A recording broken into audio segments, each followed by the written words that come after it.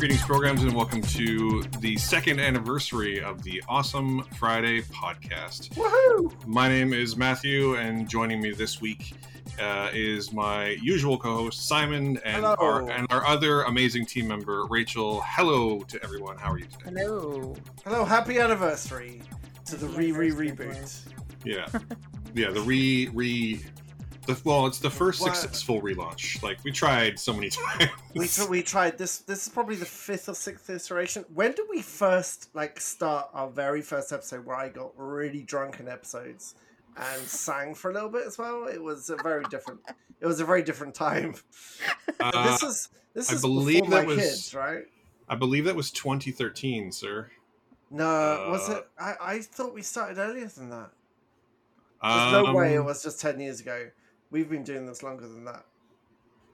I mean, I don't know, because every time we have a conversation, it just sounds like the podcast. Like, remember, that's the reason the show started. I don't know. And we used to go for hours and hours, didn't we? Yeah, I mean, the original iteration of the show was, I guess the polite way to say it would be loosely structured. What was the name of the original show? Was it always Awesome Friday? Always Awesome Friday. Always been Awesome Friday. That's impressive. And the reason you might think it's been longer because that's just what we used to call Friday when I had the day off and you just weren't working and we would just go hang out. That's why this became Awesome Friday to begin with. Yeah. We made so many poor choices on those Awesome Fridays. And it was great. So great. I think you might be right that it's longer than 2013. Yeah, it must be longer than 2013 because I was definitely still drinking when we started. So. And I didn't have children when we started, and he was born 2011, so it was earlier than that. And I will be 10 years sober this year, so it's definitely more than 10 years. Congratulations. Wow. Yeah, thank you. Yes. Very congratulations.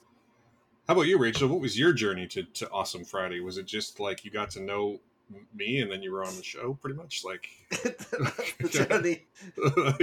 What was my journey?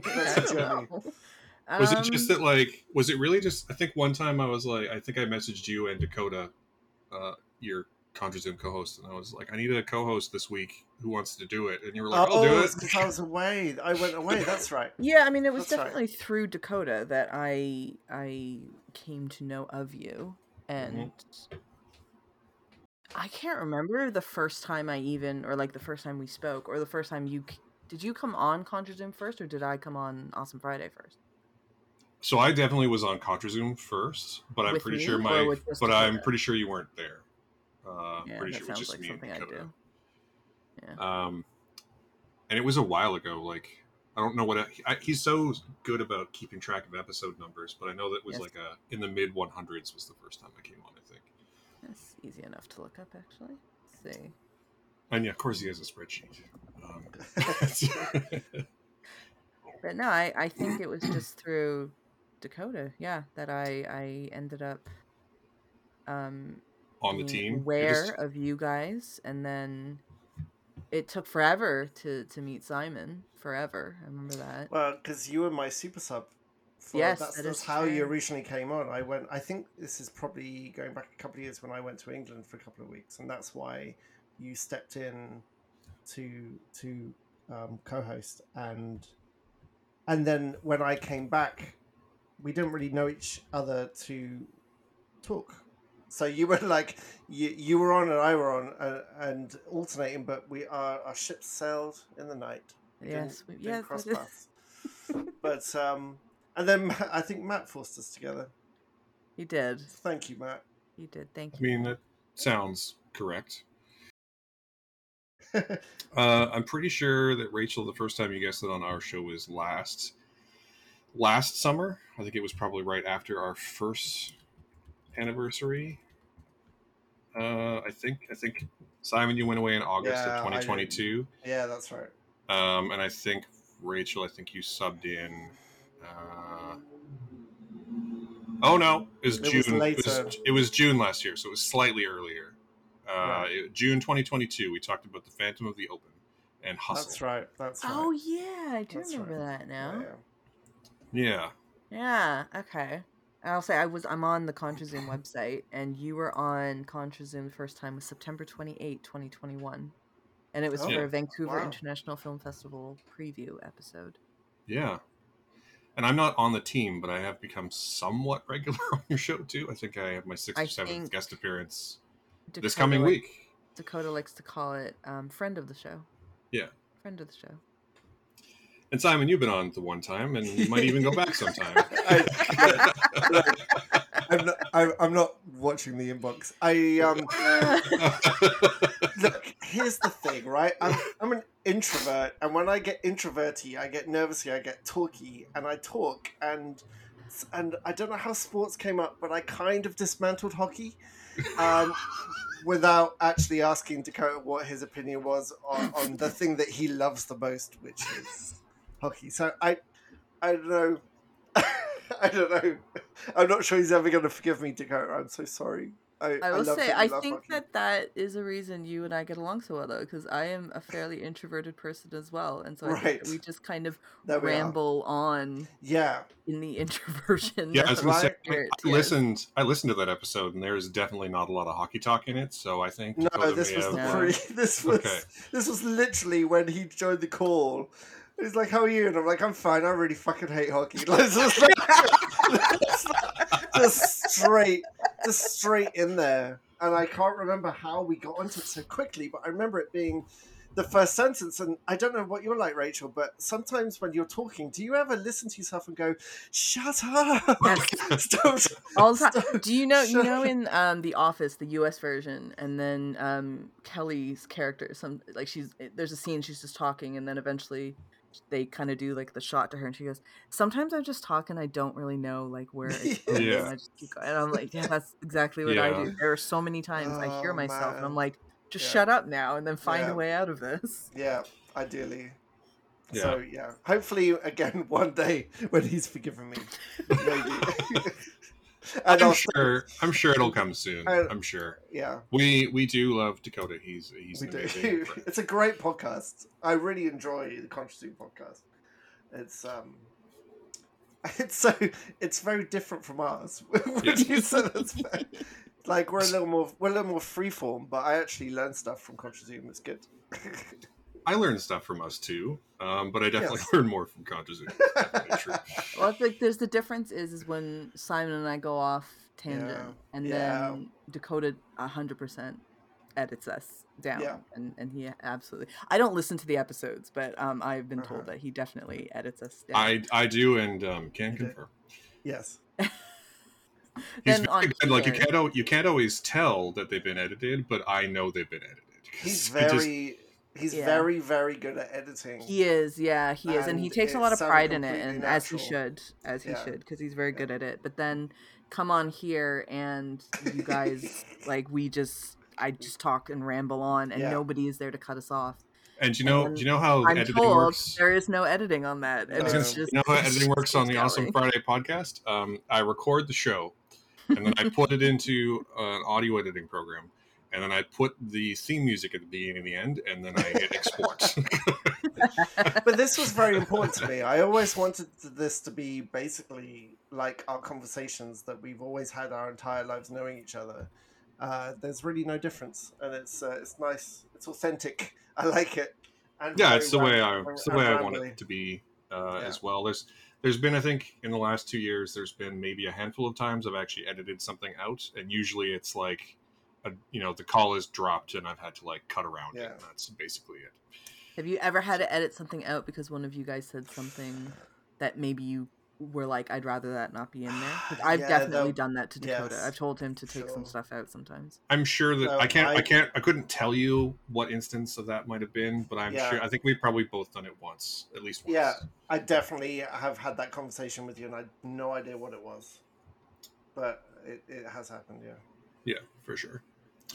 Well, this is our 2nd anniversary. Before we get going too much further, I'm going to do the professional thing again and take care of some of the housekeeping at the start. So if you're listening to us now, thank you so much.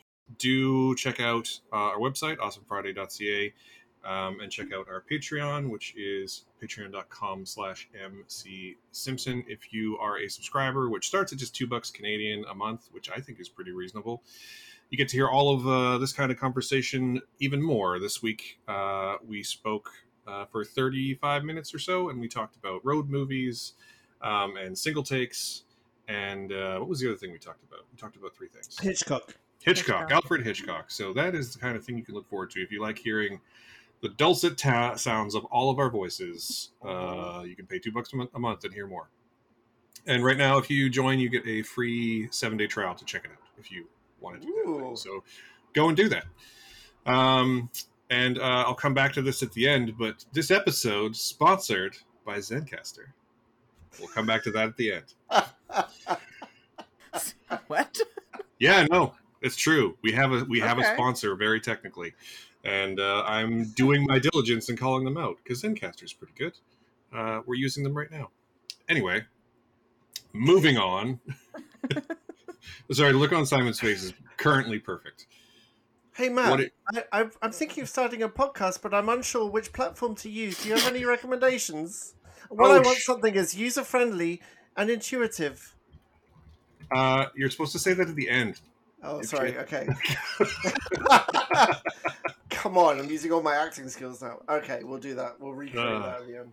I used to stay up really late when I was young, like in high school and in elementary school, watching those late night commercials and like those infomercials all the time. Amazing. So I would personally request that you guys put that kind of energy, like the slap chop energy, the set it and forget it energy.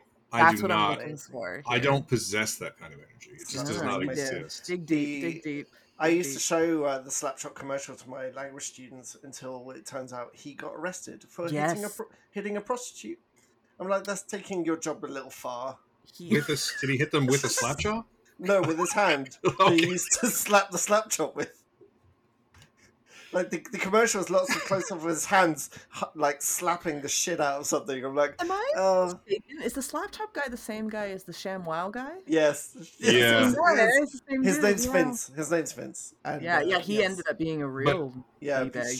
But not the same guy as the OxyClean guy. That was a different guy. No, OxyClean guy is very different. OxyClean, though, what a product. OxyClean. There's a whole other podcast in here about, like, infomercial advertising from the 90s. Loved infomercials. Are we sponsored by OxyClean as well? Nope.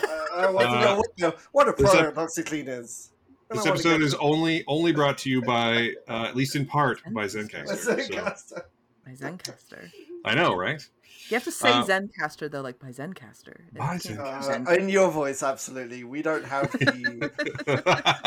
Guys, join Zencastr today. Like, you've got the best voice for that. So if you could just say Zencastr again for us, that would be great. Thank you. Edit that, splice it out into the end. There's your edit there, Matt. That's the edit you're looking for. I mean, honestly, yeah, pretty much. Well, now that we have all that out of the way, should we start talking about the thing we're going to talk about for real? Yes. Amazing.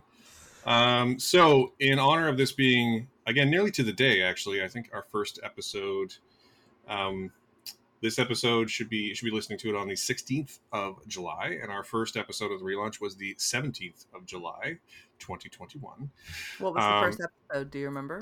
It was a Marvel double take. It was the Loki, Black Widow movie and the first season of Loki. Gosh, what a start! Yeah, wow. Yeah, I think, as I recall, we thought one of those things was fine and one of them was really good. I really like Loki. I will leave it Loki. That was a good show. I will leave it to everyone to go look up which one is which. Suspense. I know, right? So our this week, in the spirit of that, nearly exactly 2 years, we are going to talk about our favorite movies in these 2 years. So that means we're going to choose our top 3 films from July 2021 to now. And then at Simon's insistence, we're going to go 3, 2, 1. And then number 1 has to be the movie that, like, if you choose it, all of their movies from that time period cease to exist. It is the one that remains. It's your Desert Island movie. It's like Jonathan Majors at the end of Loki. He's the one who's still there. I don't know if we should bring him up, really. I mean, no, probably not. I mean, that's a dicey thing. I mean, it's just, it's fucking so disappointing. But anyway, I thought, it was a good segue at the time, and then I just regret it. But anyway, so the last film, our number one film, is going to be it's the one that, like, if you were going to erase every other film from July 2021 to July 2023, this would be the one. I just want to add that was a very unnecessary bit to add on to there. I appreciate it. I love it. Thoroughly unnecessary, though. Completely, but also it makes you really, really think. Because if you just said, "What's your favorite movie?" I would have chosen a different movie than the movie I've chosen. Because I think it makes you, for me, it made me think about what's the kind of movie that preserves the medium, like that represents parts of the medium that I love. Not just do I like Jakey running around in an ambulance for 2 hours, because the answer is yes. but what film like captures the art of the medium in the last 2 years? So it made me think about it in a very different way. I like Nuclear Options. Adds a bit more pressure. I mean, that's fair. Honestly, I don't think it would have affected my number one choice at all. It affected mine. I'll say that it did affect mine. I think it did sort of affect what I chose as my like number 2 and 3. But I think the film that has been my favorite in these last 2 years was always going to be my favorite, like no matter what the options are. So it was actually nice to have that level of clarity, because I usually don't with these things. Usually I'm really bad about like ranking art of any kind, but this my number one choice stuck with me in a really major way. So yeah. Before we actually start the list properly, is there anything you want to confess to not having seen in the last 2 years, Rachel? You've probably seen more than us, to be totally fair. But is there anything you've missed? I'm sure I have. I can't think of it right now, but I'm pretty confident I have missed some pretty glaring movies. Because I don't do that. Do you guys do that thing? I mean, not to say that the Oscars are the be-all and end-all, but I've never done the thing where you watch all of the movies that gets nominated. And so in doing that, you end up missing some pretty big films sometimes. Matt, you're really good at trying to cover everything before we hit Oscars time. I gave up the illusion of keeping up with any kind of media along many years ago. Like I fully accept that I just missed tons of stuff, and it's weird because I used to be the person who wanted to watch everything as quickly as possible, and it's just impossible. I don't have the time or the consciousness to watch stuff like that. So when it comes to Oscars, I'm now pretty happy if I've seen more than one like Best Picture, just so I can have an opinion. But Matt, you're pretty good. You actually make an effort to see as much as you can, right? I mean, I do. I don't make as strong of an effort as I once did. I've had a lot of other things going on in my life, so not like obsessively trying to see everything was actually like a very good thing for my mental health. What was that year where you watched, like, you tried to watch everything and it really got to you? Like, I was 2021 actually, or 20. No, that was 2020. How many films did you watch that year? Was it 2020? I don't remember off the top of my head. It was a lot though. Yeah. In fact, I could just look at my Letterboxd and tell you. Because I feel like it's pre-pandemic. It might have been 2019. Well, there was a year when I was very much trying to like make the website a thing, and I just wanted to make sure that I saw all of the things. And it wasn't just that I saw all the things; it's that I went to a ton of festivals that year too. Right? That's right. Virtually attended a lot of festivals as well. I think it was 2021, but I don't remember for sure, to be totally honest. Actually, it might have been 2020, because 2020 was the first year that I attended Fantasia and a few other festivals. It's probably 2020, and I got totally burned out.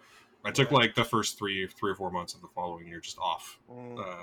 So it was definitely pre-podcast relaunch, because I was just writing all the time.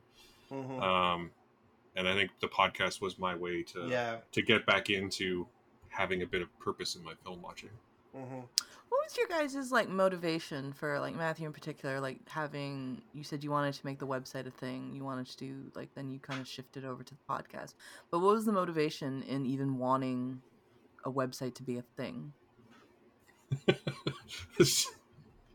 Okay, so the original story of Awesome Friday is that Simon and I are huge nerds, as I'm sure you're able to tell. What? I know, right? Shocking. That's a shocking revelation for everyone present. And we both love writing. We both love writing, but more importantly, we are friends. We are, we have a mutual friend circle that is, I think, both of our main friend circle. And we would go to parties, and inevitably someone would tell us to shut up about movies. And then someone suggested that we start a podcast instead, so we can have these conversations without derailing an entire party. And that's how the podcast started. So the website was just, I was honestly sort of born out of that. I was like, well, are we going to do this? And someone was like, yeah, let's do this. And so I did it. And then, but what was the motivation to be like, rather than this just be something? Yeah, like this is something we really wanted to do. It was like, work was shit. We both had jobs that we hated, and that we just wanted to do it. We just wanted to write for a living. I think Matt more than me, because I was in my teaching career, but you were in retail and just hated it, and started writing more and more and more, and your writing got better and better and better, and it just felt like there was a moment there where, like, what if we could do this? Like, imagine a world where we get paid to write about movies, and I think that little carrot on a stick was enough to really try and push it. And I think it was just trying to make a living from writing. I don't know.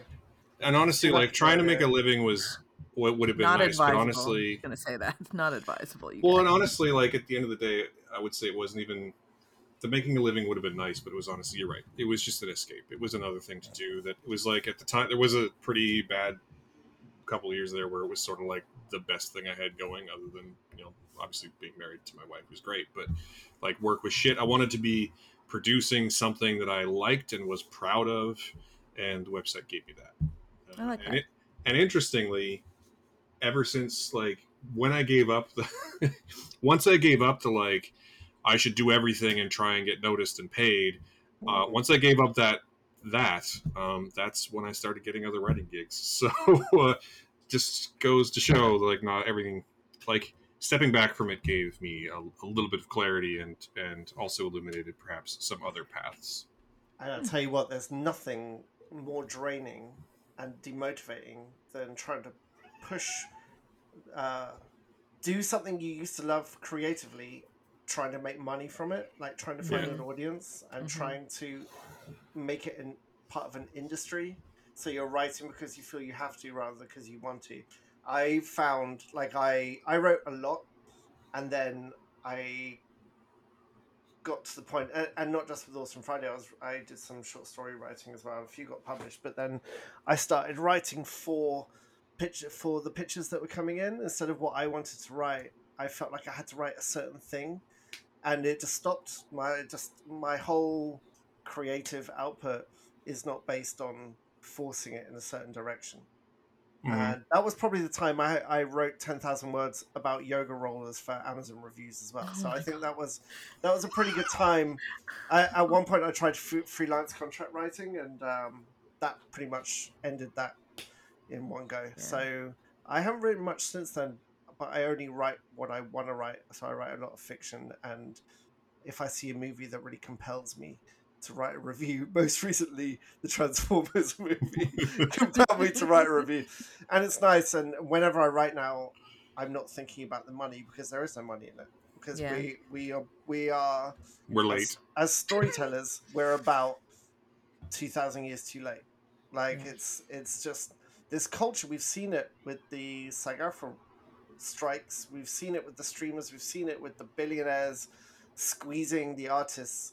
This is not a culture that values creative output in a way that culture used to, and it's heartbreaking. And I know I follow games writers, I follow like story writers, and everyone is just on the edge all the time of trying to not fall under this, like, steamroller of needing to make money. Like, the capitalism is the opposite of creativity, and I just had to stop. I just had to stop trying to write for something, and also I didn't have time. And once I had kids, like, there's no such thing as time to sit and write anymore. And it turns out, my really good writing is available to me from 11 p.m. till 2 a.m. That's when all my good stuff comes, and whenever and now I use that time to sleep, and when I try to write outside of that time, it's really difficult. So I have a different relationship with it now. It's very interesting, both of you. Thank you for that. You're welcome. It's our pleasure. How did we get to that? What were we talking about? I don't know. Ranting about creativity. Sorry, I derailed you guys, but we go back to the three. We do go number 3. No, okay, I mean, honestly, I think when we started this, you said you wanted some time to like ask us questions about the podcast. So if you have any more, I will continue to interject as we continue. Yes. Right. Well, let's maybe do our first round of picks.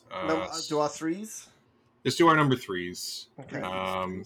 So why don't we start? In fact, this time I will start. Yes. So I thought my number 1 was very easy to pick. My number 2 and 3, not so much. I went back and forth between a couple of different options, but I'm actually going to go with a film from last year, which I don't think should be shocking because I think last year was one of the best years for film in a long time. But I'm going to go with the Master's magnum opus, which is Steven Spielberg's The Fabelmans from 2022. Oh. Wow. Yeah. I enjoy the look you just shot me, Rachel, where you were like, "Oh, really?" when you said the Master's magnum opus, I went, "Oh God, he's gonna do Fabelmans." And yeah, like honestly, I get it. I know it's not everyone's favorite movie. I know even my wife was like, "It's fine." There's nothing wrong with it. It's fine. It's a fine movie. Yeah. I think it stems a lot from the fact that I think he is the greatest living director, and I think it's the most personal film he's made in a very long time, and I very much appreciate that. And, you know, it also could have very easily been a film about, like, look how great I am, but it turned out to be a film that the thesis of which is, why am I like this? What happened to me to make me like the way that I am? And I just honestly really appreciate any artist at any level even attempting to answer that question. I don't know how I would do it. I don't think I could at this point, but I appreciate that a man with such a long and storied career is still interested in that level of self-exploration, because he could very easily not be. He could just keep hammering out movies about whatever he wants. He could do a million Jurassic Parks and they'd all be great. But he chose to tell this story about what made him the person that he is, and I think that's actually really powerful, and I found it a really moving movie. And I think, and just on a technical level, I think he's, for a guy who's basically been the best at pointing a camera at things for my entire life, I think he's on another level in this movie. I really enjoy this new phase we're in with Spielberg and Scorsese in particular, the two of them. Like two directors that I think our generation and older than us like grew up with. Like we grew, especially Spielberg. I mean, he basically made our childhood movies, but I'm really liking kind of seeing them in this stage because I find both of them very, very retrospective and trying to kind of figure it out through their films and through what they're doing. So even though The Irishman is not a thing I wasn't a huge fan of, it was fine as well. I have nothing against The Irishman. But when I think of it as a part of Scorsese's filmography in terms of him being like that older gentleman now, looking back on his life, those types of things take a different meaning. So I actually really like the new phase that we're in for them. It's kind of bittersweet because then that just means we know that the end is nigh. A little bit. I mean, and yeah, Scorsese is, you're right, he's on the same sort of wavelength. He, for every Irishman, which examines, memory and intent, he's also got movies like Silence, which are very interesting examinations of, what is very nakedly, I think, his own faith. And I think that, Spielberg is still doing a bit of that, like, one for them, one for me type thing. Like, for every The Post, there's also a Ready Player One.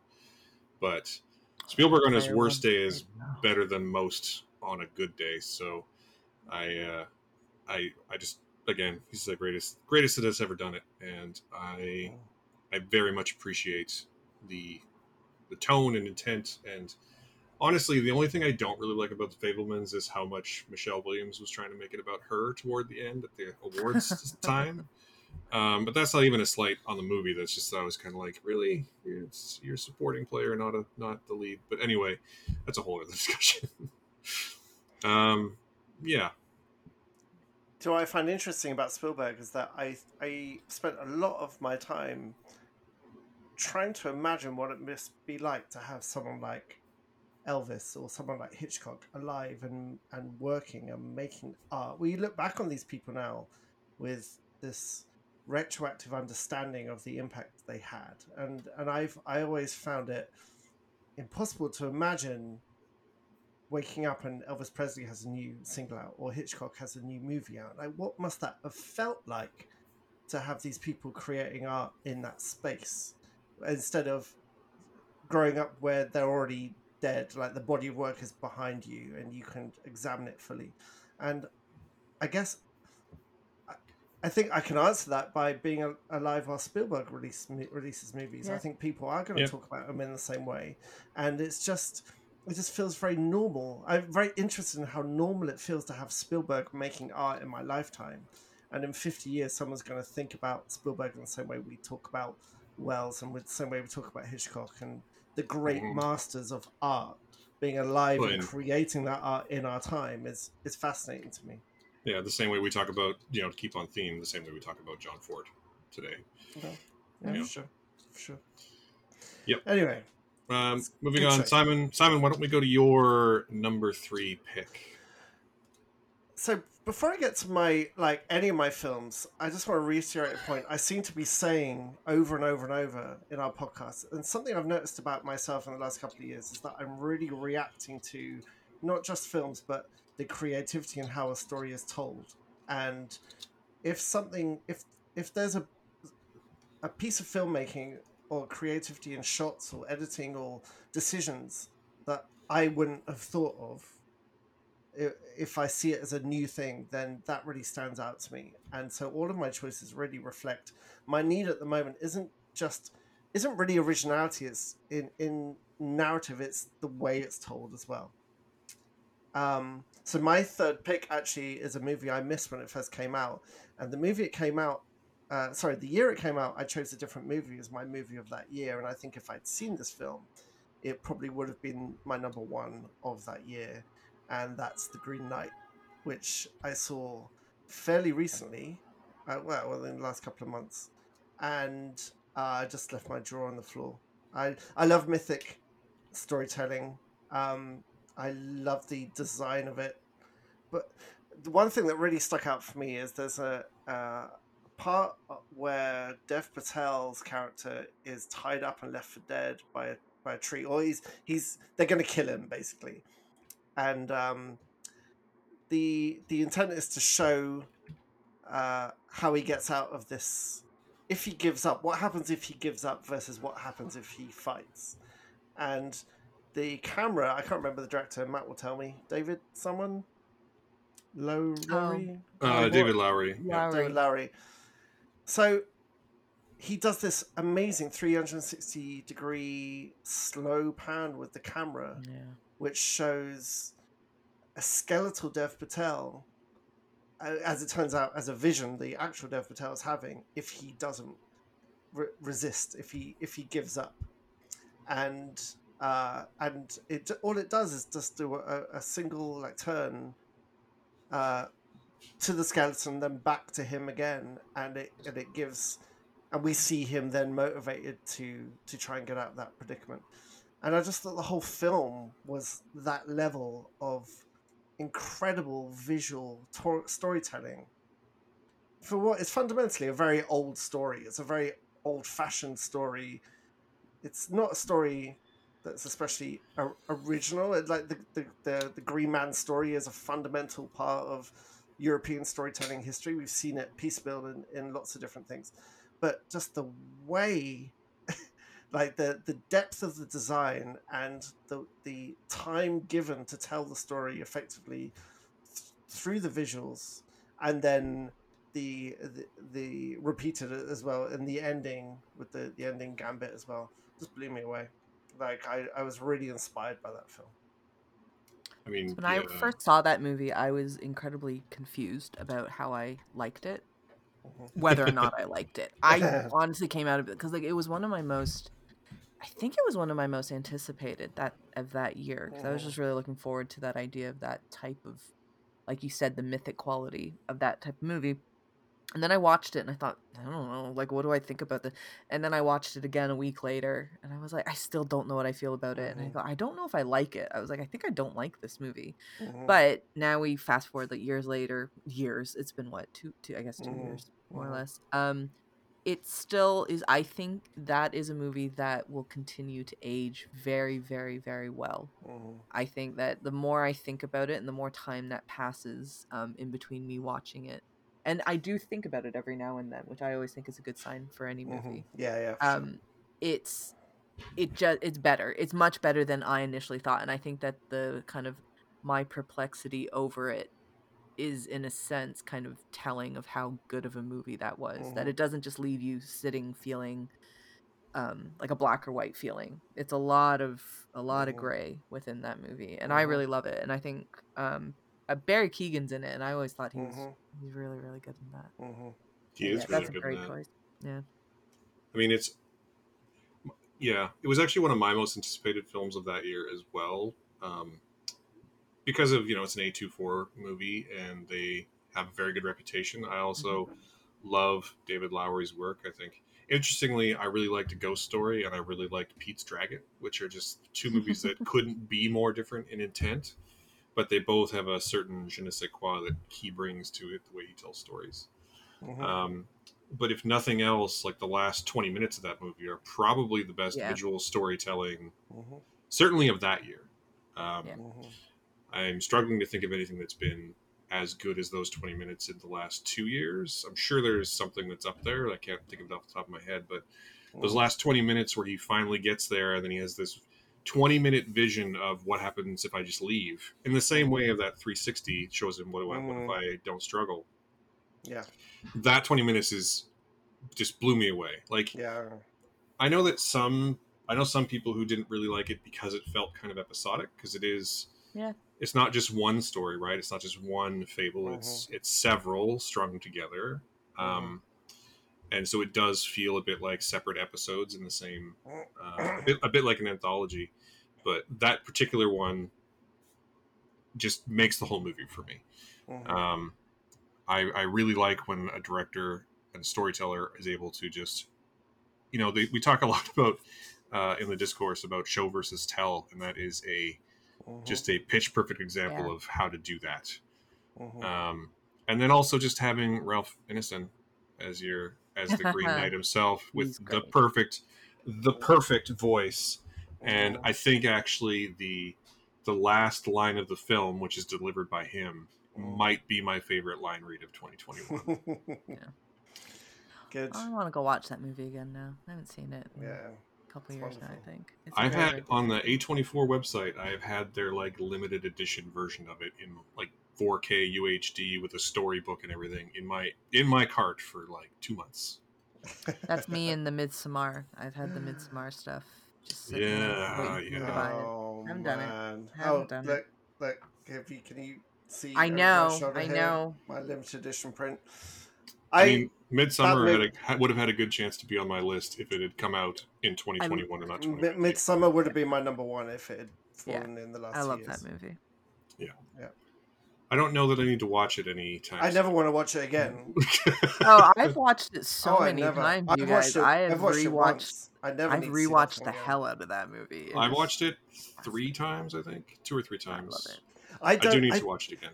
I think it's not just that it's disturbing, but the way I was disturbed during that watch, I don't want to watch it again because I know I won't feel like that. I want to keep that horror. Yeah. Much like when I watched Under the Skin by myself in a cinema. I want to keep that horror connected inside when I watch that. Yeah. It's interesting because I saw it, what turned out to be just the quote regular edition of it. But my wife went and saw it without me because I was doing something else. And she saw the director's cut, which has like vines growing in at certain points. Yes. And she saw it, and remind me to tell you the story another time. It's not really relevant, but she saw it with 2 dudes who were high on mushrooms in the next row over. No. Fantastic. So she has some stories about them like running in and out with just like hysteria. Yeah. Amazing. That's amazing. Okay, Rachel, what's your number 3? So I initially wanted Nobody, because I really love that movie. But it turns out that came out in March of 2021. So I had. Oh, really? Yeah. Wait, did it? Very annoyed. It did. That feels really. It feels more recent than that. It does March feel more. 2021 movie, you guys, and time is meaningless. I love it. Time is a flat circle. So I've gone with a movie that's not really a movie, and the recent Emmy nominations that just came out confirm that it's not really a movie, but I consider it a movie because it was released like a movie. So it is Intergalactic, which is Kid Cudi's movie that he put out on Netflix. Yeah.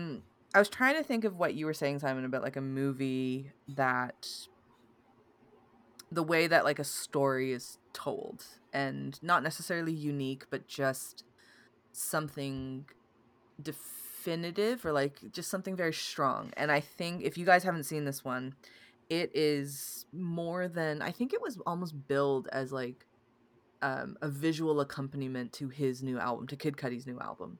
That's, I think, what the initial marketing was for it. But it is so much more than that. It is a wonderful love story between two young people in New York City. It's New York City animated in a way that somebody said to me it's just like Spider-Man, the Spider-Verse stuff. I don't agree with that. I think I can see where they're going with that, but I just think that it is the most, you talk about like somebody on mushrooms. It is like that. It's like such a fever dream of New York City in this bubbly poppy way, but yet very gritty and very urban and very very real at the same time without being that. I think it's a gorgeous movie, and I love the story that they tell. It's a very, very, very simple story, but I think it's probably one of the healthiest relationships depictions I've seen in a movie in a very, very long time.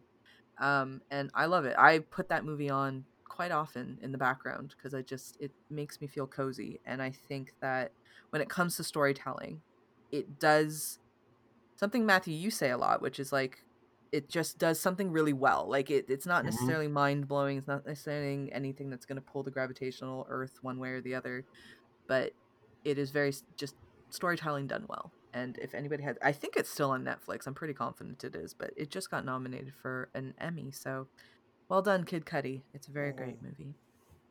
That's a great choice. He's really great. I would have more to say, but I actually haven't seen it. It would be one of the ones where I would confess that I have not seen it yet. It's just had some Emmy nominations, isn't it, as well? It got nominated for like I think they call it a TV special, is what they're calling it. Yeah. But they literally released it as a movie. It was meant to be a TV show initially, and then they stitched all the episodes together, and they have chapters now. It's like chapter 1, chapter 2, and things. But I think it works, and it's wonderful, and the music is phenomenal because it's Kid Cudi. So yeah, I mean, that makes sense. He's great. Okay, Matt, what's your number 2? Well, that depends. Rachel, do you have another question you'd like to interject with at this juncture? Now that you've taken a huge drink of water and can't talk. Well, let me think. You go first, and then I'll think of another thing to ask you guys in between. All right, so my number... Oh, no, hold on. I did have a question. Be quiet, Matt. Yeah. I had a question. Good. Have at her. What for you guys, I know that you do, the review episode, so I don't know if there's necessarily... Actually, no, there should be.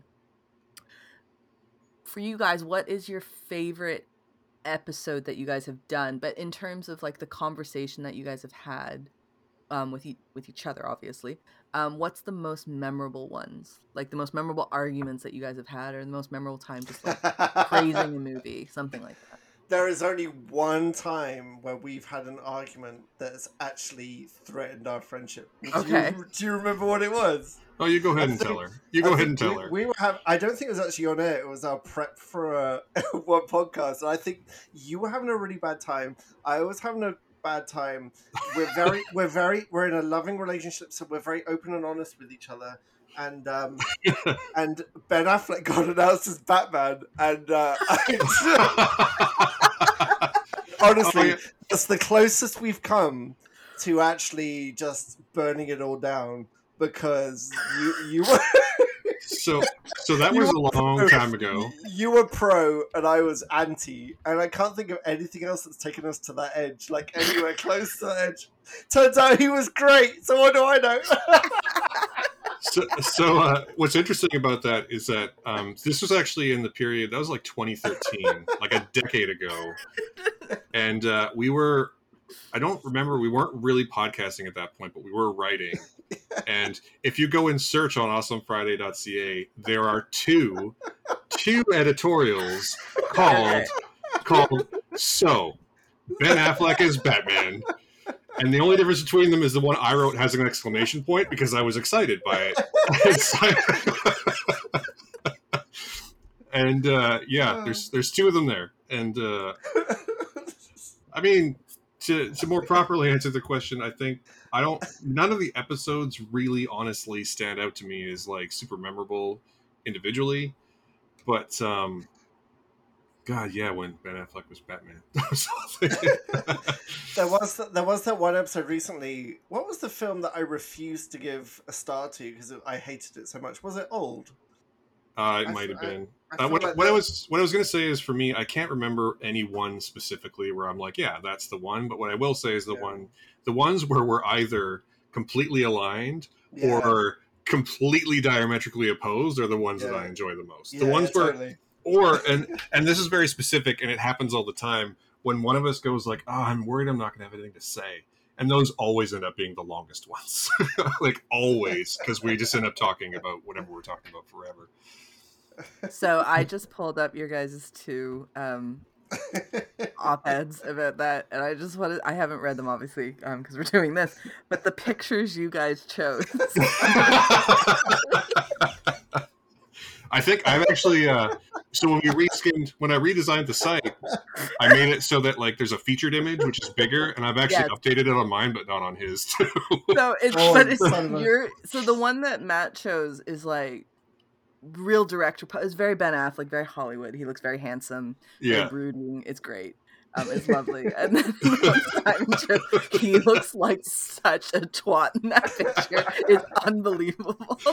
Yeah, don't worry, everyone. I will link these in the show notes. Oh man, I don't think I was as good a writer in 2013 as I am today, but I think I made some coaching points. I'm gonna That's so funny. That is hilarious. Man.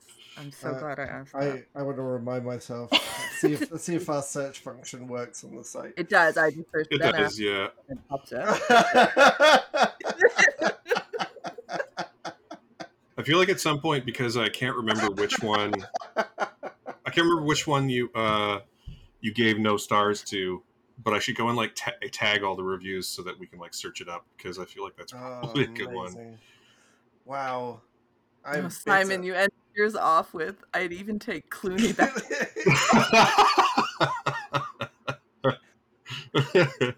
I've got a tiny confession to make. Oh, it was Ghosted. It was Ghosted earlier this year. Oh, okay. Ghosted, terrible movie. Ghosted, yeah, I refuse to give a star to, and you're like, so it's unrated. I'm like, no, it's zero. It's 0 out of 5. No, that one still has. That's a rating. That one still has 2. So what was it? Oh, really? Was it? Because I distinctly remember like we only give ratings 1 to 5, and you didn't want to give it anything, so I made a rating design, a thing that's like the shrug emoji for that one for you. I think it was Old, maybe. I don't know. Old? I'll see if I can find it while we're. Anyway. Oh, it was. I bet you. I think I just found it. I bet you that it was this one that's taking forever to load. Yeah, it was Cocaine Bear. Oh, Cocaine Bear, of course. Oh. Yeah, Cocaine Bear. I wrote, that's the only time I've ever written anything in my Letterboxd review, which is that would be the elusive 0-star film. That's the only writing I've ever done on Letterboxd. Oh, I like that movie. What's really interesting about that is that that's one of those episodes where, like, I gave that movie a 2 out of 5. I thought it was mostly inoffensive, but not very good. Yeah. But the other movie we did that week was Brother. So, like, I don't know. Sometimes I feel like our choices. I think it's really interesting. I think it always works that we do 2 films, but sometimes there just couldn't be more different, and I really appreciate that. Amazing. Okay, sorry, I derailed. Go do number 2 now, Matthew. Yeah, what's your 2? Okay, so you're gonna notice a theme. Maybe theme's the wrong word, but there's a few things in common with my number 2 and my number 1. But my number 2, and I don't know how to lead up with this, but it is the very quietly devastating Aftersun by Charlotte Wells. which is a film about an 11-year-old girl on a vacation with her father. It is shot and told from the point of view of the young daughter. And I was already aware of Paul Mescal at that point because my wife and I watched Normal People and really, really, really liked it. Like, he's really good in that. So is Daisy Edgar Jones. But when I saw this one, and I saw it quite late in like the run, I think I saw it right before the Oscars because he was rightfully so nominated for Best Actor. So I didn't see it technically the year it came out, but I don't know how to describe this movie other than just like devastating. Like, it is so interestingly and well shot. It does such a good job of putting you at the point of view of this 11-year-old child watching but not really understanding that her father is going through something while they're on this vacation. Simon, have you seen this movie yet? I don't think you have, right? I have purposefully not watched this film because I have a 9-year-old daughter, and I'm fully aware that any stories with kids like really get to me. I can't watch, as you know, Matt, I can't watch kids in danger. I can watch like Evil Dead Rise. I thought was amazing. That kids in danger is fine, but kids genuinely getting hurt or any kind of father-daughter, and like I've got a 12-year-old son as well, and I can watch father-sons getting in trouble, but not kids. There's something about a daughter relationship.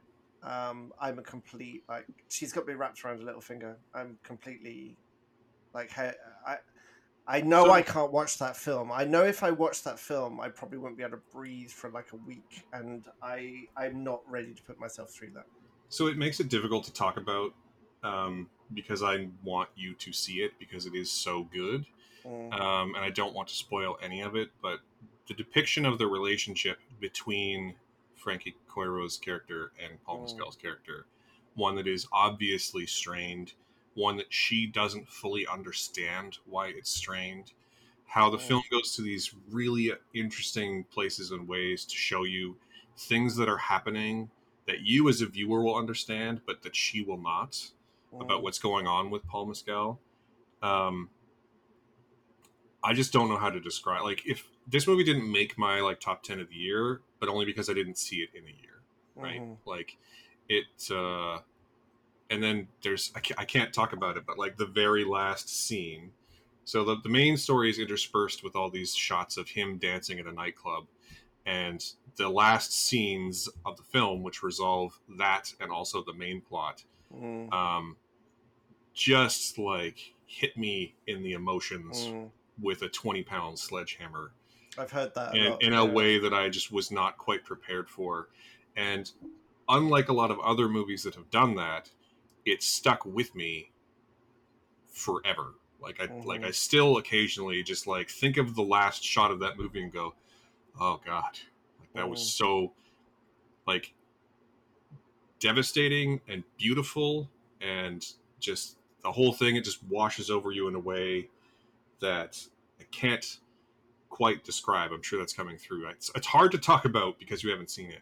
But I haven't had a film reach into me and pull out my emotions like that since, I mean, the last film that really did that would have been Columbus in 2016, I think it was. Just like reached in and just like found something that, and just pulled it out, and I wept like a child at the end of that movie. And I get teary when I think about it now. So what I'm trying to say is you should watch this movie. Maybe one day. Yeah. Shall I do my number? Oh, Rachel, thoughts? Are you the one person I know who didn't like that movie? I wouldn't say I didn't like it. Okay. Like, I don't want to say that. But you wouldn't say you liked it either. Is that what's going on? It's just the movie, and okay. First off, I'll say that the movie didn't do anything for me. I'll just say that much. Like I think it's a very well done movie, and I think Paul Mescal is amazing in it. As is the young actress. Was it Frankie? What's her last name? Corio. choreo. Like, I think it's a very well done movie. It just did nothing for me. Now, number one, I had COVID when I watched it, so who knows? Maybe that influenced my brain a little bit.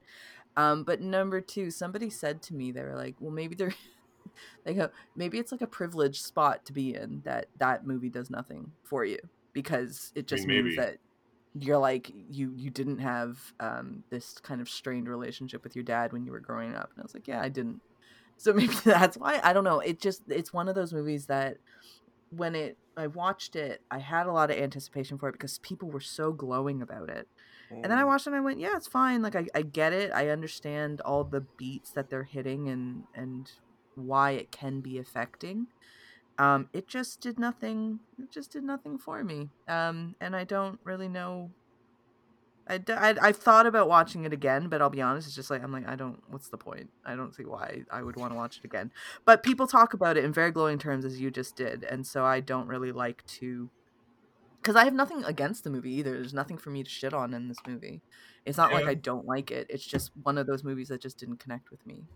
Yeah, I can sort of get that. I mean, I didn't have I wouldn't go so far as to say that I've ever had a bad relationship with my father, but I've definitely had times where my relationship with my father was fraught, would be the word, maybe. But it actually didn't connect with me in that way. It connected with me in a way where I very much connected with Paul Mescal's character. Okay. And it made me think about things. I am not a parent, but it made me think about what kind of parent I might be and how I might handle being a parent in a way that, again, just like ripped my soul out. Yeah. And I think I'm a little dead inside, and that might have also. Oh, you're. So, I don't know. I'm literally one of like maybe 5 people who are like, I just didn't do anything for me.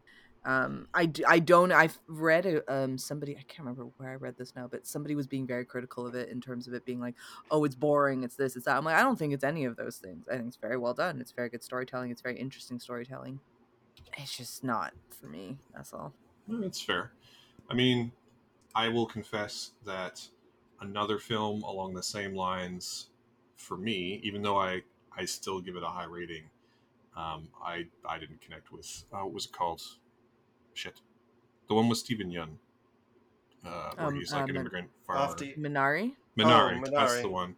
Yeah. Everyone talks about that like it's the best movie ever, and I recognize everything about it is great, and I think it's pretty good. Pretty good. Pretty good. I think that's the thing though. Like there was a movie Turning Red, and you guys know it, that came out, and there was like a critic who was very like rude about it. I think what you and I just did, Matthew, of saying these are 2 movies that we have absolutely no connection with for various reasons, I'm sure. But we can both step back and recognize it's still a well done movie. Like, that's just kind of how it is. It's just nothing that we personally connected with. But there was a critic who really went after Turning Red, and basically I remember that. Like, yeah, and that was, to me, that is like not a cool way of going after the movie. But I remember that because the old saying is that every day Twitter has a main character, and the goal is to not be it. And that guy was definitely it for a day or two. Yeah. Turning Red was on my shortlist. That almost made the cut. I love that film. Love that film. It's funny. The movie was basically meant for me, and I liked it. I think it's very good. I wouldn't say I loved it though, but I do think it was very good. If I had included 4-star movies in my short list, I think it would have been on there, but I did not. I only chose films I gave 5-star reviews to. Sure. Simon, what's your number 2? My number 2. So I talked about creativity. I am also a major part of my life is music, and I also like to be challenged. So my number 2 is Babylon. Oh my god! So that's amazing. Actually, I went into that film. I'd seen what's the Emma Stone Gosling La La film? Land. La La Land ruined me. So I wasn't sure. I'd heard Babylon. I heard so many people say that Babylon was a mess and not very good and crude and disgusting. So I wasn't sure going into this film. And from the second it started, from that the elephant into the party, into that. You talk about one shots. The one shot of the start of the party. I have no idea how they organized that one shot. The music, that soundtrack is just like, there's something in it, in that got I was just connected with that film, and then it just kept unraveling. And I love the idea of these old movie stars, in a similar way to it trod a lot similar ground that The Artist did, except I really hated The Artist, but I thought this was a really fantastic exploration of an actor learning that they're no longer in what the public want anymore. And as Margot Robbie's character ascended, Brad Pitt, who I think is brilliant in this film, just struggles to find where his place is anymore, and the whole thing is just shot with pure electricity. And then you've got Tobey Maguire as like the greasiest like S&M club owner, and it's such a dirty film. It is so grimy, and it's so covered in a thin layer of cocaine, and it's such a wonderful explosion of what it means to want to be famous and what that actually means for you as a person and your soul. And I thought the tied together brilliantly by Diego Calva as Manny, and then it leads to that moment where he goes to the movies and sees the future of film. And I know it's incredibly pretentious, but it just worked for me like gangbusters. The whole thing, like all the things I love, music and film and confrontational stories and just dynamic storytelling and just weird and grimy and dirty. It kind of felt like when I went to Vegas for 4 days. I've got a bit of a narcissistic streak like buried, and it felt the same way. And I came out of that film and took a breath, because I felt like I'd been holding my breath for a couple of hours, and just blew me away. And I watched it again recently, and it's just like electric. And I can see why some people would hate it, because it does not hold back. I think many people described it as like career suicide for the director, because he takes aim on this industry and does not hold back. And I think it's incredible film. I'm with you. I'm one of the people. I really liked Babylon. I've tried to deny it, but I really love it. The first time I watched it, actually, he was no big deal. He was in attendance. Damien Chazelle was in attendance. No big deal, you guys. And he did a Q&A afterwards, and I really like Damien Chazelle. I think he's such an interesting filmmaker. Like, he's young, and I'm curious to see what he does. But I really enjoyed Babylon, and then I got a link for it, and I thought, I'm not gonna watch another. Like, why am I gonna watch a 3-hour movie again? And then I would just put it on because I really like the music. I really enjoy the music in that. And eventually, I would just get sucked in, and I would just sit there and watch it again because it's so good. And I've seen it more times than I thought I would watch it, actually. I really enjoy that movie, though. I'll say Tobey Maguire is where it kind of falls off for me. That's the point totally. That I'm like, I'm absolutely not feeling this one. But I loved Brad Pitt's character, and I like the arc of that and the idea of, no longer being relevant, and what happens when, these stars kind of come tumbling down. Oh, maybe I should watch it again, like with Elvis in mind. I'm so sick of color being leached from modern films, and Babylon was just so colorful, vibrant, almost like a Technicolor, like old fashioned, and I really responded to that too.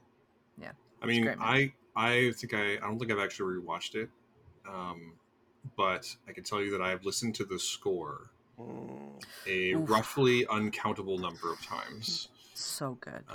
Especially the first couple of tracks on the score, which are from the party scene that you were talking about.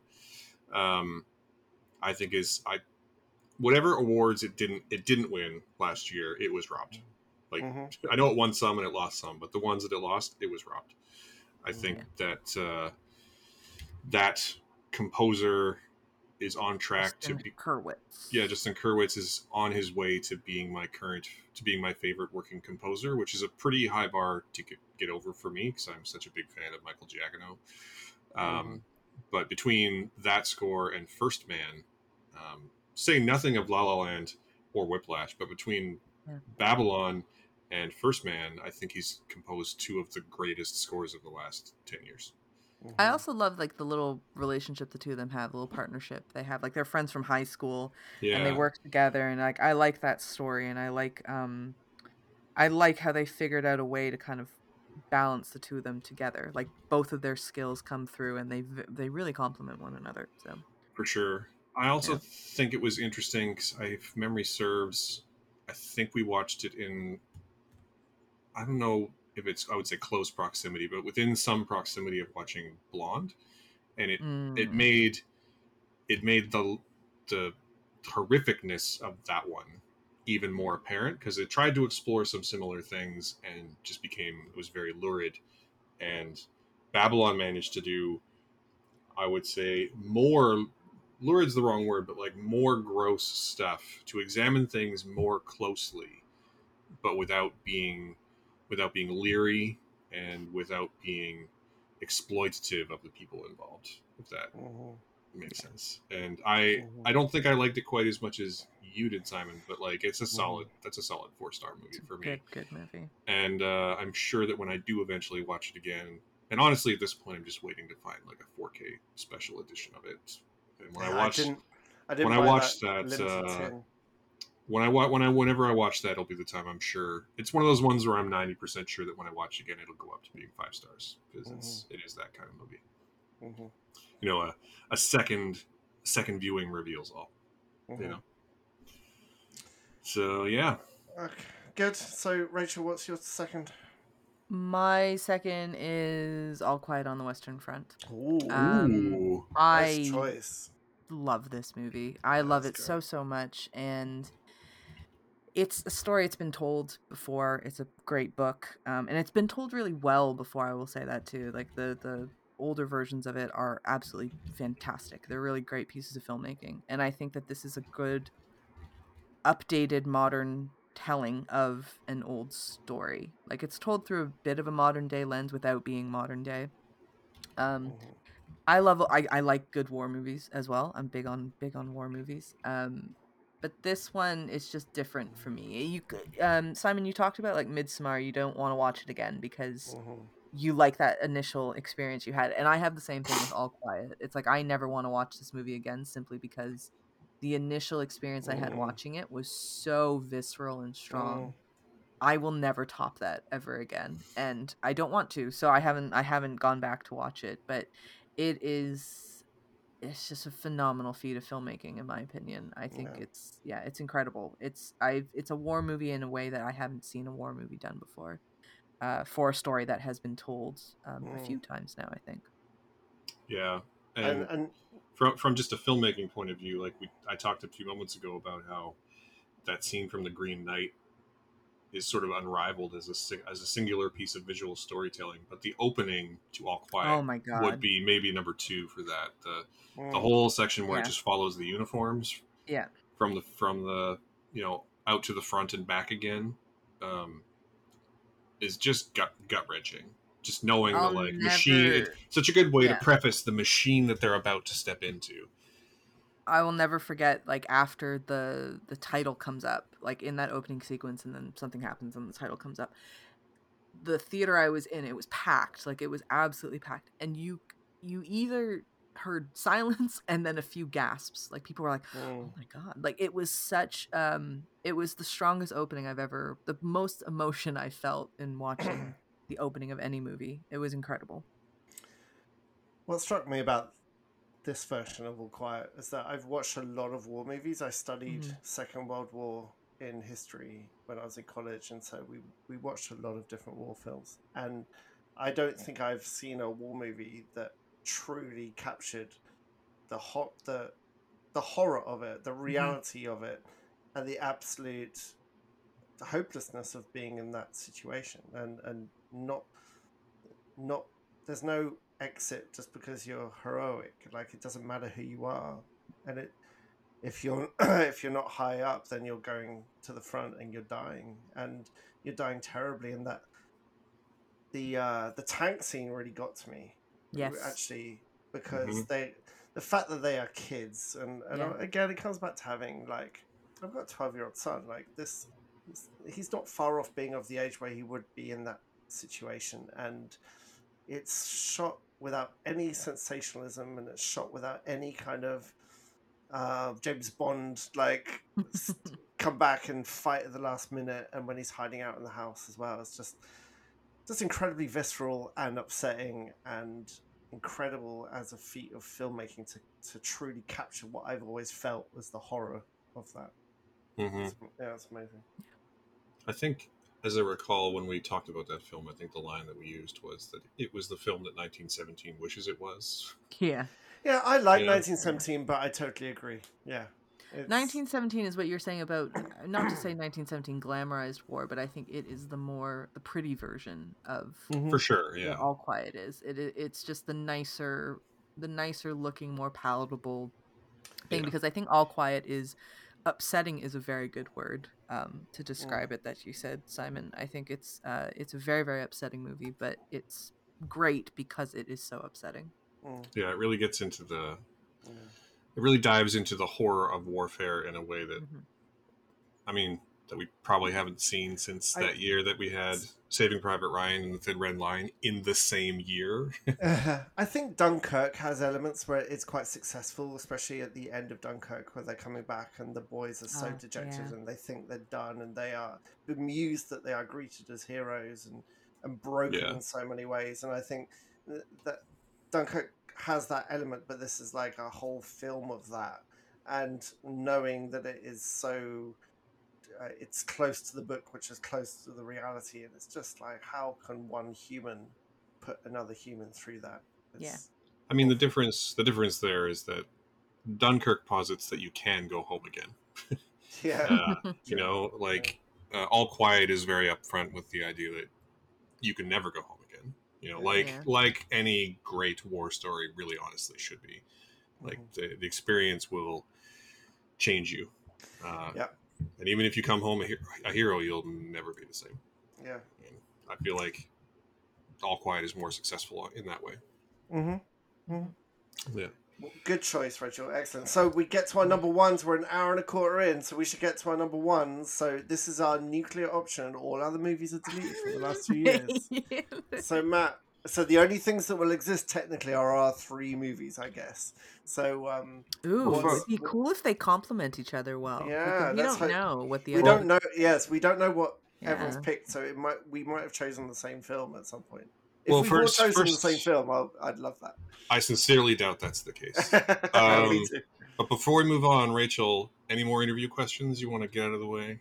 I can't think of any. I've been really enjoying this, like, revisiting through your questions our history. So if you have anything, nothing more. I will say it is past midnight where I'm at, and my brain is not functioning at all. Let's do our firing on all cylinders.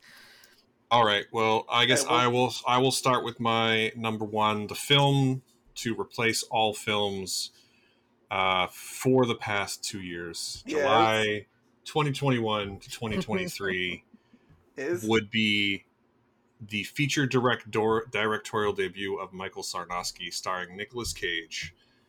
Pig. Okay. Yeah. That's one of the films I hadn't seen. I was like, I should have probably seen Pig before. Yeah. This. I said earlier when I was talking about After Sun that that movie reached in and pulled emotions out of me in a way that hadn't happened since Columbus, and that's a lie. Like, it happened with this movie too. And it's again, you haven't seen it, Simon, so it's really hard. I'm sorry that I'm going to spoil something. No, you can. That's fine. About it But the scene that really hammers home everything about this movie. First off, it's a super weird movie. It's about a guy who's hermited himself, and his truffle pig is abducted, and he goes on a quest to get his pig back. It sounds at first blush like it's going to be Nicolas Cage's John Wick. It is very much not that. I'm just going to interrupt you and say they did market it like it was that. Oh yeah, like that's the thing that kind of annoys me about that marketing was like everyone says, "Oh, it looks like John Wick." Nicolas Cage doing John Wick. And I'm like, yeah, because they made us think that. Like that's what it was, and it was not that movie at all. But I mean, if you only watch the trailer, then I would not fault you for thinking that's what it was. But yeah, he he lives in the bush. He has a truffle pig. They find truffles. They sell him to a young man who's played by Alex Wolff, who I think is a super underrated performer at Very this much point. So. Yeah. Alex Wolff is the son of Adam Arkin in the film. Adam Arkin, who's only in the film for like 10, 15 minutes at most, but manages to own all of his scenes in a way that, we kind of forgot about Alan Arkin, and I feel like or Adam Arkin, and not Alan Arkin, Adam Arkin. And I kind of forgot about him, and I think that works in his favor for this movie. But it turns out to just be this, like, again, it's super weird. Like, he goes on this quest. He goes to, like, Seattle's underground chef fight club to get information about where his pig might be. He never bathes in the whole movie. So, like, by the 2/3 mark, he's got, like, dried blood on his face. And he's just relentless in this quest to get his pig back. And eventually he finds out that Adam Arkin is the one behind it, Alex Wolff's father, because they are competing. Alex Wolff and his father are like competing suppliers of like bougie foodstuffs for restaurants. And there's two scenes in particular. The one that's more memorable probably is the one where they go to this haute cuisine restaurant, and Nicolas Cage just systematically destroys the chef emotionally and philosophically over the kind of food that he's making. It's a great scene. Really reminds you how Nicolas Cage really is one of the greatest actors of our time. Like, for better or for worse, dude makes a lot of choices, a lot of capital C choices, but when he chooses to act, he is one of the best there is. But the scene that really hammers it home for me, and I'm sorry if you haven't seen Pig, but it's right at the very end where he is basically, Adam Arkin won't tell him where the pig is. So this character remembers every single meal he's ever cooked. And he remembers cooking like the dinner from Adam Arkin's first date with his now deceased wife. And he makes that meal again, and it brings out the emotion at Adam Arkin. He confesses that the pig is dead. And when they go outside, Alex Wolff is like, well, what are we going to do now? Like, how are we going to find truffles? And Nicolas Cage, Rob, is like, well, the trees will tell you where truffles. I don't need the pig to find truffles. Like, the trees will tell me where the truffles are. Like, don't worry about that. And when Alex Wolff's character is like, well, then why did we do all this for the pig? And Nicolas Cage just says, well, because I love her. And it just, like, reduces me to tears every time I see it. It's making me misty thinking about it right now. And I don't know, man. Like, that film just, again, like, reaches inside me and pulls out. It's so, like, purely about love. And I love every second of it. It's just the right level of weird, and it's just the right level of sincere, and it's perfectly emotional, and I love every frame of it. It's also just beautifully shot and beautifully performed, but I love every frame of that movie. And if we only get to have one movie from July 2021 to July 2023, that is the one. At least until I see Barbie next week. I will say I love that movie too. I think Pig is an extraordinary movie, and I think Nicolas Cage, like you said, he makes a lot of choices, but his career would be very different if he had stuck to very specific types of movies. So this one was at Raising Arizona, many other, but I love him. I think, Face Off, Rock, come on, Con Air, that we don't mess around with those. But yeah, I think Pig is a gorgeous movie, and I did love that kind of reveal at the end. Such a simple reveal of like, I never needed the pig for that reason. I just love the pig. Yeah, that's a phenomenal choice. I think it's such a great movie from the last few years, and oddly one that I don't think is underrated. I think that people rate it correctly. But I feel like not enough people talked about it, because people would rather talk about something like a Renfield, which is a good Nicolas Cage performance, mind you. It's a very, very good one. But Pig is special. It's a special movie. Yeah, I think our conversations around Nicolas Cage are interesting because we often remember all the schlock, right? We remember that at one point he was nearly bankrupt and he just made a bunch of really shitty movies, and he made like 4 of them a year for a decade. Yeah. But what we forget to talk about a lot of the time is that for every like 3 or 4 of those, there's a pig, and there's a Joe, and there's a Mandy, and there's all these other amazing performances where he's like, okay, this is the one I'm showing up for. Like, this one's not for the paycheck. I'm interested in this one. And when he does that, I legitimately, like, without any reservation, will say he is one of the greatest actors of our time. But he just also makes a lot of schlock, so it's hard to call him that overall. But I legitimately think that. He's also my favorite Marvel movie. I'm not sure. Any excuse to talk about Ghost Rider, Spirit of Vengeance. Oh, which Marvel movie? Marvel Knights, Ghost Rider 2, Spirit of Vengeance is my favorite comic book movie, my favorite Marvel movie. One of my favorite movies, full stop. I have 2 copies of the Blu-ray. One up here, one with a lenticular cover, and I'm very happy with my choices. I just want to say this is an audio format, and Simon, his face just lit up, looking up at his collection. His face just lit up, saying that he had 2 copies. I love lenticular covers. Yeah.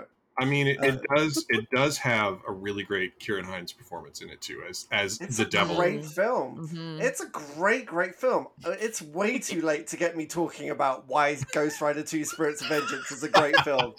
Okay, the main thing being in the first Ghost Rider, they just did a full CG Ghost Rider and it was terrible. And the second one, they're like, "Hang on, we've got Nicolas Cage." Okay, honestly, how about we just let you be the demon and we CG over your face and it's amazing. All right, no more Ghost Rider. Like, honestly, we'll be here all night. Like, it's just...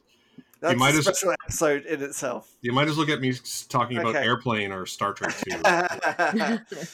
Okay, shall I do my number 2? Because it's getting late. My number 1. My number 1, sorry. Yeah, your number 1.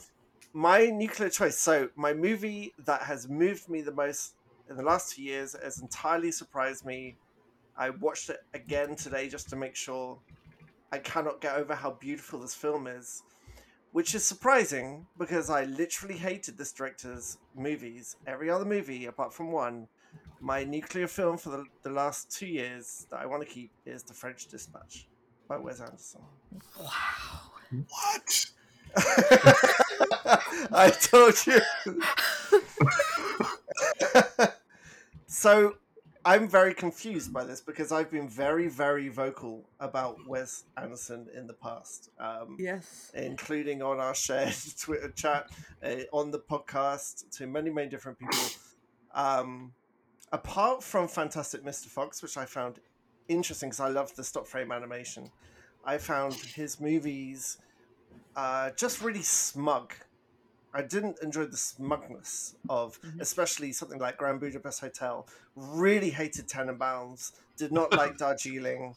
I just called my favorite Wes Anderson movie smug. Sorry, yeah, it is incredibly smug. But so when I put on French Dispatch, I put it on because it was on Crave, and I was curious. I think sometimes I just need an opinion. I wanted to make sure, like, I still hated him. It just something happened with the French Dispatch, and it's there in Asteroid City as well. I don't know if it's because he's becoming more theatrical, and theatre is one of my great loves. And French Dispatch is, I love the episodic nature. I love how it's about the power of words to tell stories in a theatrical backdrop, talking about art, and also it's the death of that editor. And it loops back around to something I was saying at the top of this podcast. I really think a lot about the death of writing as an art, and as our culture, we're moving away from it, especially with what's happening with AI at the moment as well. And I feel like it's a microcosm of so many things I love, and I love the episodic nature, and I love its theatrical elements, and it's one of the most beautiful things I've ever seen. It doesn't feel smug at all. It feels really honest. It feels really authentic. I love the wordplay. I love how precise it is. I love how much heart it has. I also love I've been to the town it was filmed in. So I'm I'm as confused as anyone else. And honestly, when I watched Asteroid City, I'm still processing how I feel about that. French Dispatch and Asteroid City share a lot in their presentation, especially in the theatrical elements that Asteroid City fundamentally pushes to the front. But I just rewatched it today and just blown away at how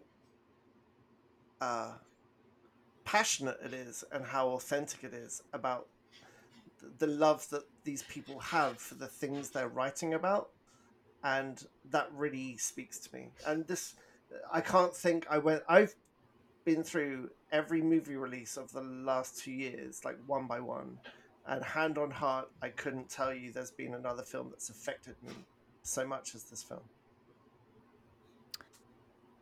So I mean, surprise. I mean, yeah. I'm surprised. I mean, I said this to you when you brought up French Dispatch in the chat, which was, I said I fell asleep. I've tried to watch it 3 times and I just keep falling asleep watching it. And it isn't to say it's a bad movie because I keep falling asleep.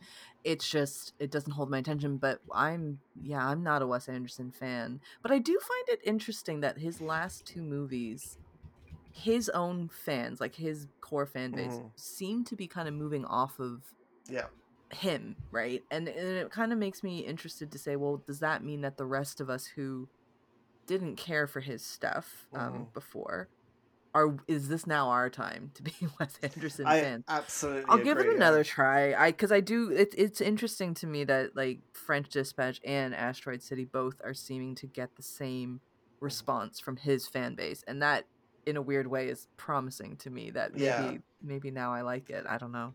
No, absolutely. I found it fascinating that the first film of his I loved is the one that the fan base disliked the most. Yeah. So there's definitely a change there. And it's a change that I'm responding to, and his other fans that I don't know what you thought of French Dispatch, Matt, but his fans of his other work are not responding to. So there's definitely something changing there. So my opinion of the French Dispatch is that it's totally fine. I don't have anything against it. I find Wes Anderson movies to be a little bit hit or miss, but even the misses, I'm like, yeah, I get why people like this. Like French Dispatch, solid 3 stars. Royal Tenenbaums, solid 3 stars. And then the ones that I love, like Grand Budapest, I just end up loving them entirely. The French Dispatch is just not one of those for me. Like I get why you like it, and honestly, everything you said is stuff that I agree with and reasons why I should love it, and I couldn't tell you why I don't exactly. It just does not connect with me. I didn't fall asleep during it. I just didn't connect with it like at all. I mean, I connected with it enough to say that it's a good movie. You should probably see it for yourself.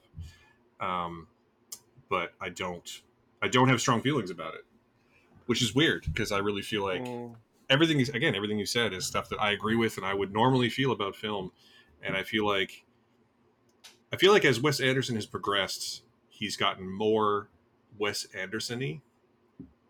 And I haven't seen Asteroid City, but I feel like around the time of Grand Budapest was when that sort of reached its perfect balance. And I feel like French Dispatch was maybe a little over the line, like a little on the wrong side of too much quirk.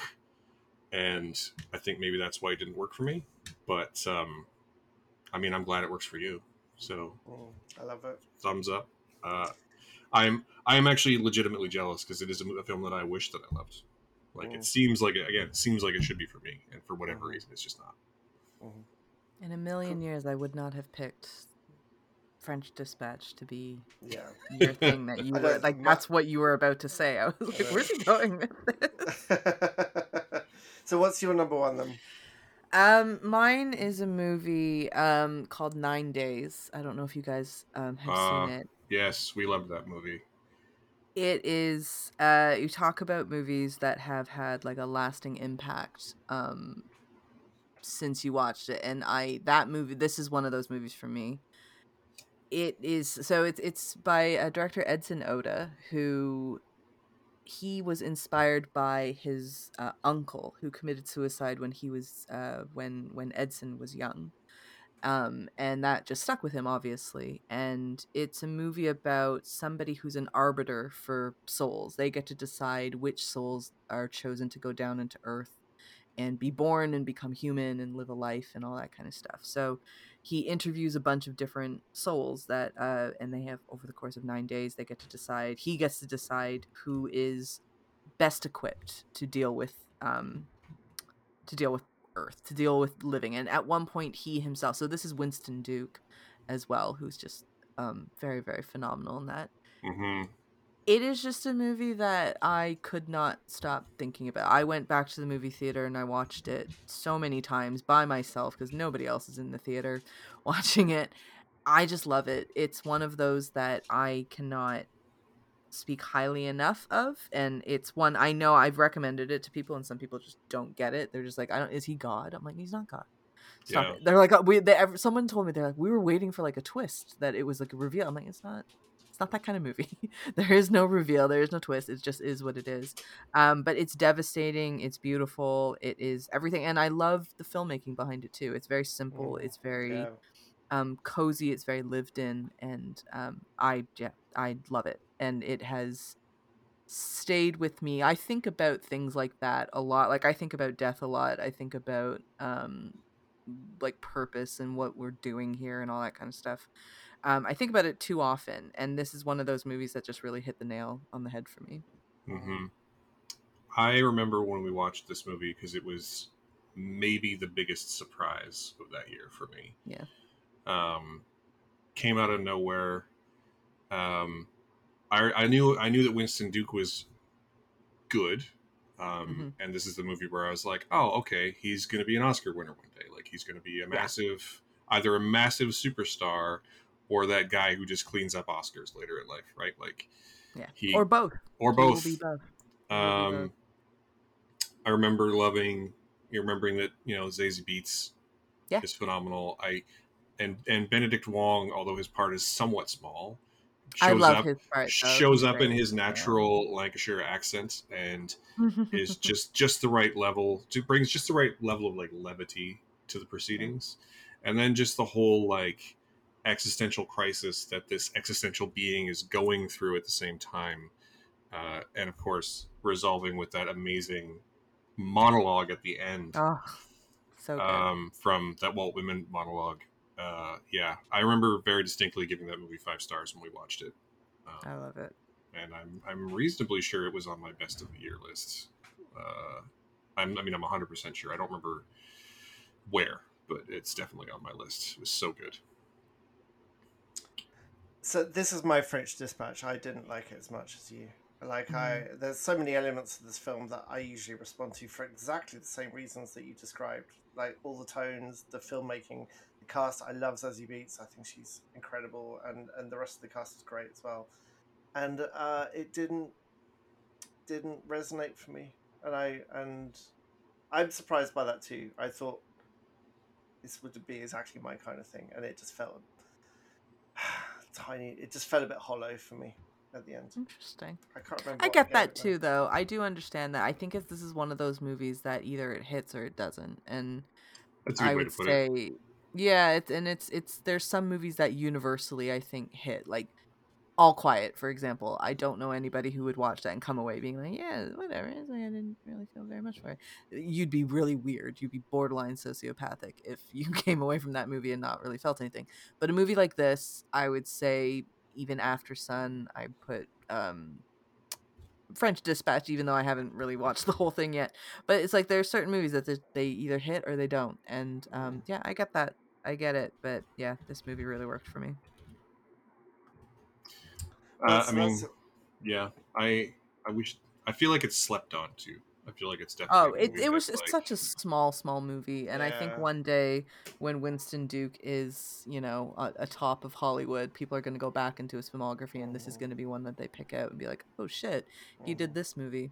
And it had such a long gap between, because I think it premiered originally at like Sundance the year before, so that's like a solid 14 or 16 month gap between the buzz. I do believe it was one of those that was like a pandemic thing, like something everything kind of got stalled because of that. I mean, lots of movies fall into that bracket. But what I was gonna say was we have 9 Days, French Dispatch, and sorry, Matt, I forgot what yours is already. Pig. Pig was the number one. Do they complement each other? They're kind of vibey in the same way, actually. Yeah, that's because they're all kind of vibey movies. It's a good triple bill. Absolutely. Yeah. Interesting. I think, they all touch on themes of like, well, obviously love, and how we attach love to people and things. I mean, a big part of 9 Days is that the main character is very involved in watching his previous choices, right? And the one he loves most is the one that makes a choice he doesn't understand, right? So his attachment and reluctance to attach to anyone else, I think, is a pretty big theme. As opposed to Pig, where it's all about like, I have attached my love to this thing. And willingly so. So I think they do sort of vibe. I don't know how I would relate that to the French Dispatch, because I'm honestly having trouble remembering a lot of it. But but I'm willing to bet that they vibe in the same way. I feel like that they are vibey, just generally speaking. Sorry, I'm just distracted looking at the different prints in Simon's home. Oh, do you want a tour? There we go. They're very lovely. Got prints over there as well. Goodness. Wow. Coming over, come to Vancouver, come and stay. I know. Anytime I think I will be coming to Vancouver, not in the long future. I will be coming shortly, most likely. A friend of mine just had a baby over there, so. Oh, lovely. We do have a pretty big film festival that starts pretty soon too. Mm-hmm. So just saying. Which one's that? Is it the Vancouver? It's Vancouver. Yeah. The thing is, I got TIFF. And so yeah, but Vancouver is the one where you get to see the stuff you didn't have time to see at TIFF. That's the whole thing. It's just I'm always like, yeah, whatever. Like, it's a lot of stuff that got passed over at TIFF goes to VIFF, and then Anyway, I'm not here to shit on a film festival. I love VIFF. Good on you. Good on you guys. But anyways, this was a very fun exercise. I said that to you guys earlier. I said that it was ended up being a very fun. I like the idea of picking one movie that would destroy all the other movies and saying that we can't have. So I enjoyed that. Excellent. Yeah, I enjoyed that. But I have to say, mine was really easy. Like when you said this, when you guys told me about this idea, I said, "Oh, mine's 9 Days." Like I knew it was going to be 9 Days straight away. Yeah, mine was always going to be Pig. Always. Yeah, mine. As soon as I thought about it, was French Dispatch. Isn't that great when you just know? Yeah, but it was really fun. Thank you for joining us again. It was really wonderful to have you. And God knows what time it is over there, but you've done an amazing job staying cognizant this late. I'd be snoring the other side of the microphone now. That's I very true. will be doing that very shortly. So I'm looking forward to it. Good. Well, thank you so much for joining us, Rachel. Thank you to everyone. Thank you to everyone who is listening now, who's been listening for any length of time over these last 2 years.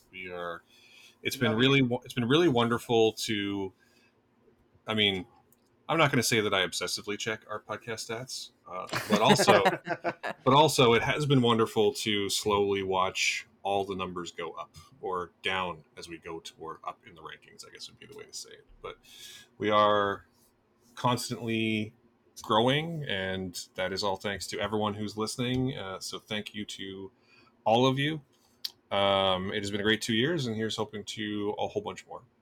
Yay! Happy anniversary, boys. Thanks. Well done. Thank you. In the meantime, if you have, what is your nuclear option, listeners? I'm going to actually call out to the listeners this time. What is your nuclear option? If you had to choose a movie from July 2021 to July 2023 that erases all the other movies, let us know on the socials. You can reach us at the show at Awesome Fridays CA on Twitter and Facebook and Instagram. You can reach me at Matthew AF on Twitter and Instagram and Threads. Simon is at Temporary Pen on the Twitters. And are you still on Threads? Did you rejoin Threads? I know you turned it off and turned it on again. No? Awful. No. I mean, it's not the worst. And Rachel, you are at _Rachel KH on all the things? Just all the things, right? Pretty much anything worth being on. Yeah, no, yeah, pretty much that is it. Yeah, that is it. Good. And if you liked what you heard, of course, as always, we do have a Patreon. You can subscribe for as little as $2 a month, and you do get bonus content for doing so. What was I going to say? You can also, smash the like button on your podcasting platform of choice. Give us a 5-star review. All of those things help immeasurably. And Rachel, this is your warning because we record this here in Vancouver on the unceded lands of the Musqueam, Tsleil-Waututh, and Squamish nations. And also... and I'm recording on the traditional territory of the Mississaugas of the Scugog Island First Nations, the Anishinaabe, the Chippewa, the Haudenosaunee, and the Wendat peoples. Awesome. That is our show for today and for this 2 years. Thank you so much for joining us on this awesome Friday. Thank you. We love you. Hey again, friends. One last note. As stated earlier, this episode is brought to you in part by Zencastr, which is the easy-to-use recording and producing tool for podcasts. It is super easy to get started. You sign in and log in with the web browser. All of your guests get to record their tracks separately and in up to 4K audio and video. And you get to feel a sense of ease as everything is backed up in multiple ways, and all of your audio and video stays in great quality, even if the connection is unstable for you or any of your guests. We use Zencastr every week to record, and it couldn't be easier. I just log in, create a new episode, and send a link to Simon, and suddenly we are talking with audio and with video. And right now, it couldn't be easier for you to get started either. Go to zencastr.com/pricing and use my code AwesomeFriday, and you will get 30% off your first month of any Zencastr paid plan. We want you to have the same easy experience as we do for all of our podcasting and content needs. It's time to share your story. So once again, that is zencastr.com/pricing, or check our show notes where you can just click on our offer link and again save 30% off your first month of any Zencastr paid plan. We look forward to hearing your show.